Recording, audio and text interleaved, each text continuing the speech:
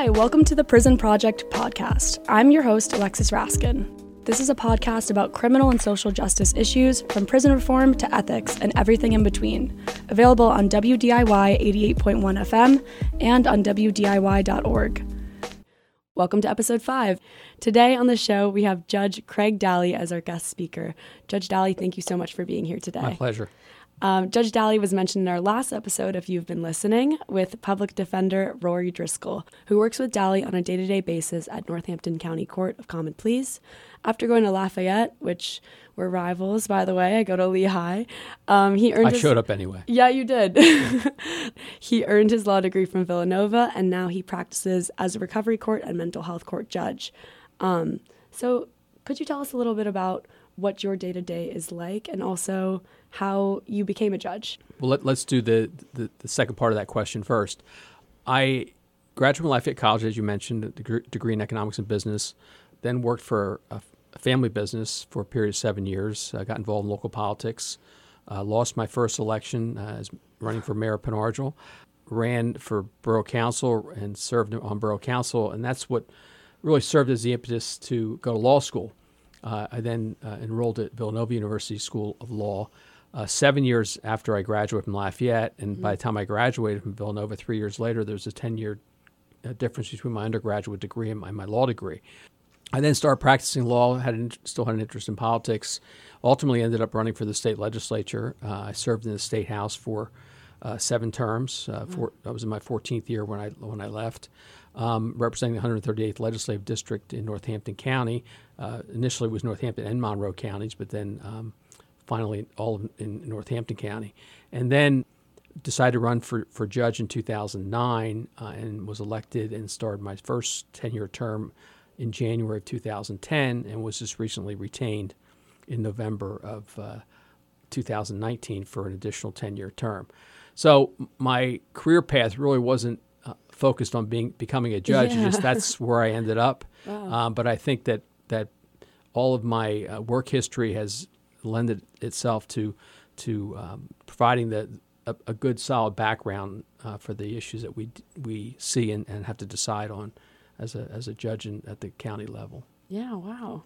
And I guess the first part to my question, too, kind of like a day-to-day basis. Our days, we have a general calendar in Northampton County, so our 9 judges that sit on the Court of Common Pleas hear all types of cases. Mm-hmm. So depending upon the day of the week and the week of the month, that can determine what type of cases that we hear. Every Wednesday we have a miscellaneous court, which is any matter that's less than 15 minutes, and that can range from disputes involving custody, divorce, business transactions, criminal matters like parole and probation violations and the like. Right. So, and then, if we have a criminal week, obviously we'll sit in criminal court, could have a criminal jury trial, and civil weeks, we could have a civil jury trial like involving perhaps a medical malpractice case or an automobile accident. And then our non-jury weeks are primarily child custody matters and issues involving children and youth, such as involuntary termination of parental rights. Wow. And when I called you to ask you to interview with me, you had said that you just deferred someone from state prison. So that's also, you're so influential in your day-to-day basis, even though it's kind of in a mix of other things that are just kind of seemingly more mundane, like divorce and family law, right. But there's some really impactful stuff. And there is, and that's one of and every Thursday I spend in our recovery court. It used to be called drug court. It's now recovery court. And then every other Thursday, we also have our mental health court in addition to our recovery court, which is our mental health court is a diversionary court that diverts people from the criminal justice system, assuming they complete our program, that their charges are dismissed. And our recovery court is dealing with either people that are repeat offenders and are then sentenced to complete drug court as part of their sentence, or they're just repeat offenders on probation or parole, and they keep going in and out of prison primarily because of their addiction. Right. And we heard from Rory a bit on the last episode about the public defender side of what recovery court and mental health court is like. But from your perspective, from the front of the courtroom, what's that like for you? Well, the important thing about recovery court is that we're dealing with people in many cases that have been longtime addicts. They failed to stay clean, and because of their addiction, they end up incarcerated again because they have positive tests for drugs and alcohol. The focus of our program, for the most part, is high-risk, high-need individuals. Here again, people that have had repeated criminal infractions, have been in and out of prison, and have gone long periods of time without any clean time. So we're offering our program is a program that we deal with every facet of the individual's life, and we basically require them to become responsible citizens and support their families and be law-abiding citizens. And we require people to have jobs, pay their fines and costs, support their families, and in the at the same time remain in recovery. Do you see the recovery courts as an overall success? Our success rate isn't 100% by any means. However, the recidivism rate, as far as individuals in our program, as opposed to those that aren't in a specialty court like recovery court, is much higher. Yeah, sure. I mean, this is what I was speaking with Rory about, that each case kind of can't be treated the same, and having the same solution for every case is just, you're not going to have the same results. Everyone's kind of an individual in their own problems, and that's why we need recovery court. That's why we need mental health court. But in the future, do you see any other divisionary programs being implemented? Or I know that there are counties that have standalone veterans courts, and we have looked at that. The problem with a county of our size, which is a little over 300,000 people, we don't have the volume of veterans to have a standalone court. However, we have veterans in both of our courts, our mental health court and our recovery court, and they access services through the Veterans Administration. So certainly we assist veterans in the issues that they may be having. We just don't have the numbers to justify a standalone court. Yeah, and there's plenty of overlap, I'm sure, with veterans who also have drug issues and also mental health issues based on their cases where PTSD and which leads to drug and alcohol addiction and the like. So they can be very complicated cases. Have you ever lost sleep over deciding on a verdict? And what helps in your decision-making process? I can't say that I've ever lost sleep over a verdict. I've certainly thought longer and harder on some decisions than others. But basically, there's a whole host of reasons why you ultimately reach the decision that you do. Some of which you learn in the courtroom, others what you've learned in life, and that's why I think with my background, working in a blue collar job, and then being involved in local politics and the state legislature, where you deal with a whole host of issues, and you also deal with people, and that's our job is a people business, and I think that experience helps you with decisions that you can look at the person that's before you, especially in a criminal matter, when you're imposing a sentence, and take into consideration the information about that individual, but also your experience in other aspects of life. You have to be good at reading people and just kind of picking up on those nuances. That's correct. Yeah. Is there one case in particular that's ever affected you? I mean, I can't really point to any one case, but I can say that the most troubling cases are those involving children, either children that are abused at the hands of their parents, children that are neglected because of perhaps their parents are in active addiction, termination of parental rights where you're taking children away from parents. Those are probably the most difficult cases. Of course. Aside from in the criminal cases where you have victims that have been victimized by a criminal defendant, and it could be a murder case where obviously you feel their pain as well. Yeah, and the responsibility of those decisions, it must weigh on you. For me to just even listen to that, it feels like a lot. And it doesn't, and that's why there are times at the end of the day where, while you're not physically exhausted, you certainly are mentally exhausted. Right. Yeah. Especially after so many years and just all of the cases kind of accumulating. And has mandatory sentencing ever caused you to charge someone with a verdict that you saw was too harsh or too lenient? The issue of mandatory sentencing is interesting because when I was in the legislature, in many cases, bills involving mandatory sentences was good politics because the constituents that you represented in many cases liked mandatory minimums for certain crimes. Right. Sitting as a judge now, on the other side, I look at mandatory minimums in many cases where it removes the discretion of the trial court judge, where we consider a whole host of reasons why we give people the sentences that we do. But when you have a mandatory minimum imposed, it removes all discretion. Now, I think they're appropriate in some cases. Just for instance, our driving under the influence laws, there's mandatory minimums for those infractions. There's also mandatory minimums if you're involved in a fatality, in an accident that involves a fatality, and you're under the influence. There's mandatory minimums on those infractions, and I think that in that arena, it makes a lot of sense. There are other instances where, like possession of a weapon and commission of a crime, oftentimes there's mandatory minimums, and then there's always a question of, well, whose weapon was it? Did it have it? If it wasn't on the individual's person, it was in the room they were in. So, I mean, that can lead to some results that might be unfair. And I think that what you're seeing from a public policy standpoint is that we're moving away from mandatory minimums. It was a big rage back 15 years ago or so. I know when Governor Ridge came into office here in Pennsylvania, they had a special session on crime, and a lot of the statutes that were passed then included mandatory minimums. At the federal level, there was 3 strikes and you're out, and you end up with life sentences for nonviolent crimes. Right.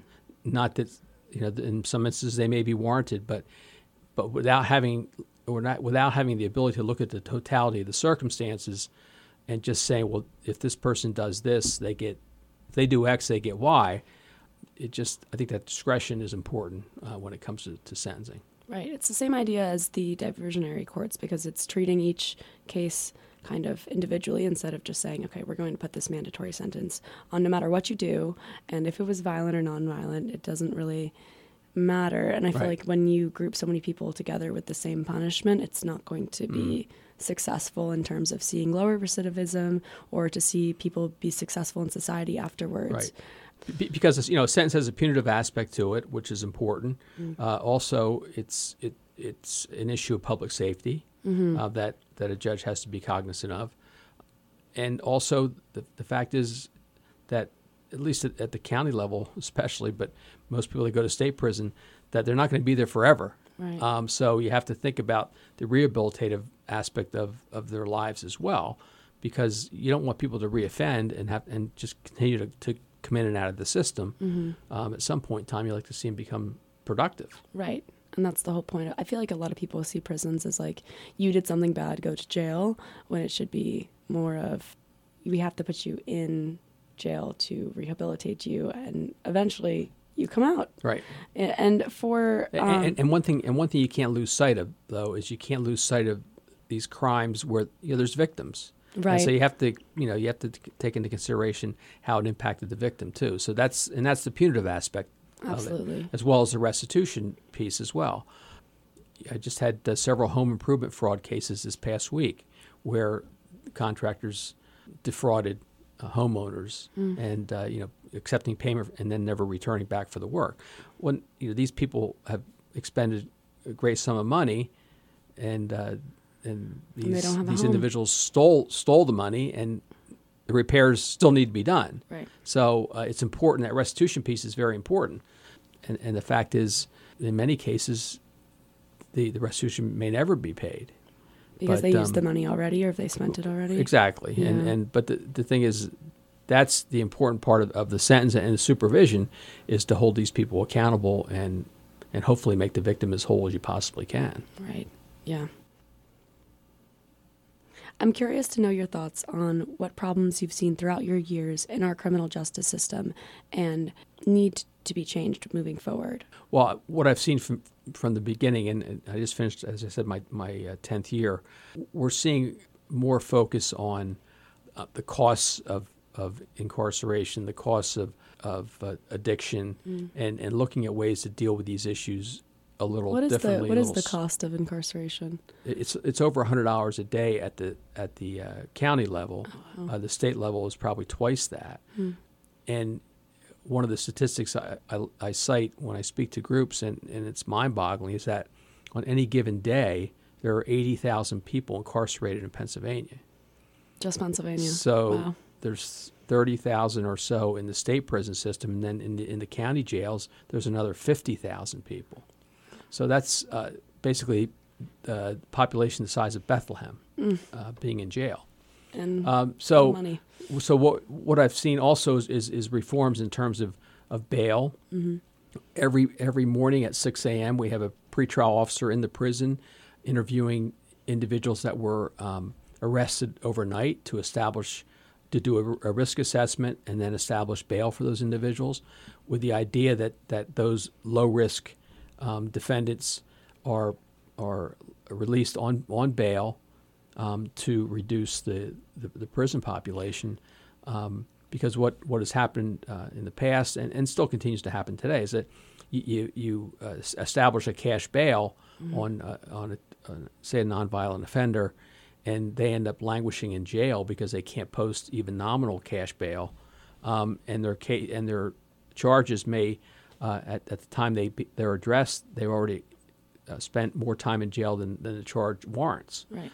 Without being convicted at some point, you know. So that's just a waste of resources. When cash bail was implemented, I know it was with the purpose of bringing people back to court so that they would show up for the court date and right. that things could be efficient instead of, you know, losing people, letting them go right. free and that sort of thing. Do you see a solution to avoiding that problem? I mean, in terms, now we have so much technology, we right. could, you know, even put like ankle bracelets on people, that sort of thing. And we don't use so much ankle bracelets as far as, well, we have for bail in certain cases, but yes, you have that technology in terms of someone that, say, is a repeat offender and with crimes involving alcohol addiction, we can put cam bracelets on them that read their alcohol level. Oh, wow. Every, all day long, so Sure. it can be monitored at any time. So we have that tool as well. We use that in our drug court program too. But between the GPS and CAM, those are two safeguards that people that maybe might not necessarily be released without those tools right. could be. But the purpose of bail is to to require the person to appear at future court dates. But it's also a way to protect the public. So if you have a serious crime that occurs, it could be a murder, it could be a serious assault, and the public safety requires that individual to remain in prison pending their charge being disposed of, then that's why either no bail set or a real high bail set, because the public safety issue outweighs that person's right. freedom. And that makes sense based on the crime. But for me, the one thing that bothers me about cash bail is it feels like almost a two-tier system now when we're talking about nonviolent crimes or crimes like that where public safety really isn't a question. But, when bails are set extraordinarily high for people who then end up just deciding to stay in jail until they do get their court date. But right. people who have the means, and I read it was a medium of $10,000 as an average bail. That's kind of a lot for people who are living on. Well, I think in wage. Northampton County, I think the actual cash piece of that is lower. You Yeah. might have a $10,000, 10%, so right. it's going with $1,000. But in a lot of instances, $1,000 is a not, lot for people. Right, it's not achievable. Right, So, and that's where it would feel so great to have us harnessing the technology that we've right. created to solve that and have everyone kind of be on an equal playing field in front of the law. And with GPS technology, obviously, put a bracelet on a criminal defendant, you can restrict where they go. Right. If they go outside of that envelope in the community, the device goes off and you're given a signal right away. So yeah, you're right. I mean, with technology today, we can do a lot of those things. And do you see that being implemented in the near future, or just kind of hypothetical at this point? No. And we use GPS technology now. In fact, individuals in our recovery court that are in certain aspects of that in our TCAP program, which is an intermediate punishment program, they're on restrictive supervision for a period of time as part of their sentence. So they have to do a period of time in prison, and then once they're released on electronic monitoring. Okay. So we keep that electronic monitor on them till we're either that they're done with a restricted portion of their sentence, or we feel comfortable that they're safe in the community and we don't have concerns about them. But yeah, we use that now. That's great. Yeah. I hope that more counties and eventually more people end up following that, because I've been reading that in other parts of the country that's really not true still today. Mm-hmm. And the other important thing is that we have that pretrial officer in the prison at 6 a.m. doing the risk assessments. So we're getting to these cases. So he's in there at 6 a.m. and we hear the case at 10 a.m. Mm-hmm. So we're getting these cases right away, and those individuals that can be released on nominal bail are released. Right. Because when someone's picked up on a criminal charge, obviously disrupts their life. Obviously, their freedom's restricted. They can't go to their jobs. They can't. So you really have to be mindful of that in the appropriate circumstance. But in some circumstances, some crimes, it doesn't matter at all. Mm-hmm. They're in the right place. They're in prison. But we just have to be it's all circumstantial. Smarter. Exactly. And then people end up spending a couple of days in jail, and that's nothing for some people. But for some people, that's, I lost custody of the kids. I lost my job.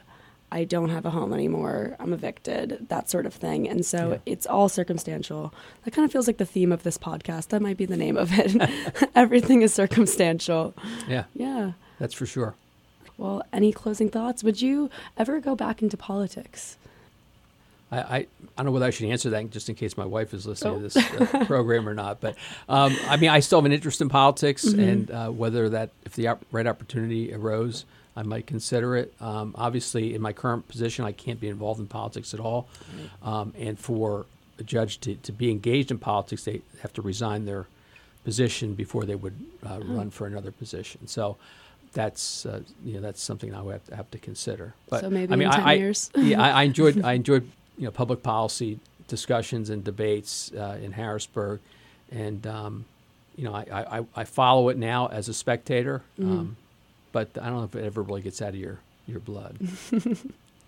Well, maybe after your next 10 years as a judge, we'll see. Yeah. Thank you so much for coming here today. This was amazing. I loved having you, and thank you so much. Okay, thank you. It's my pleasure.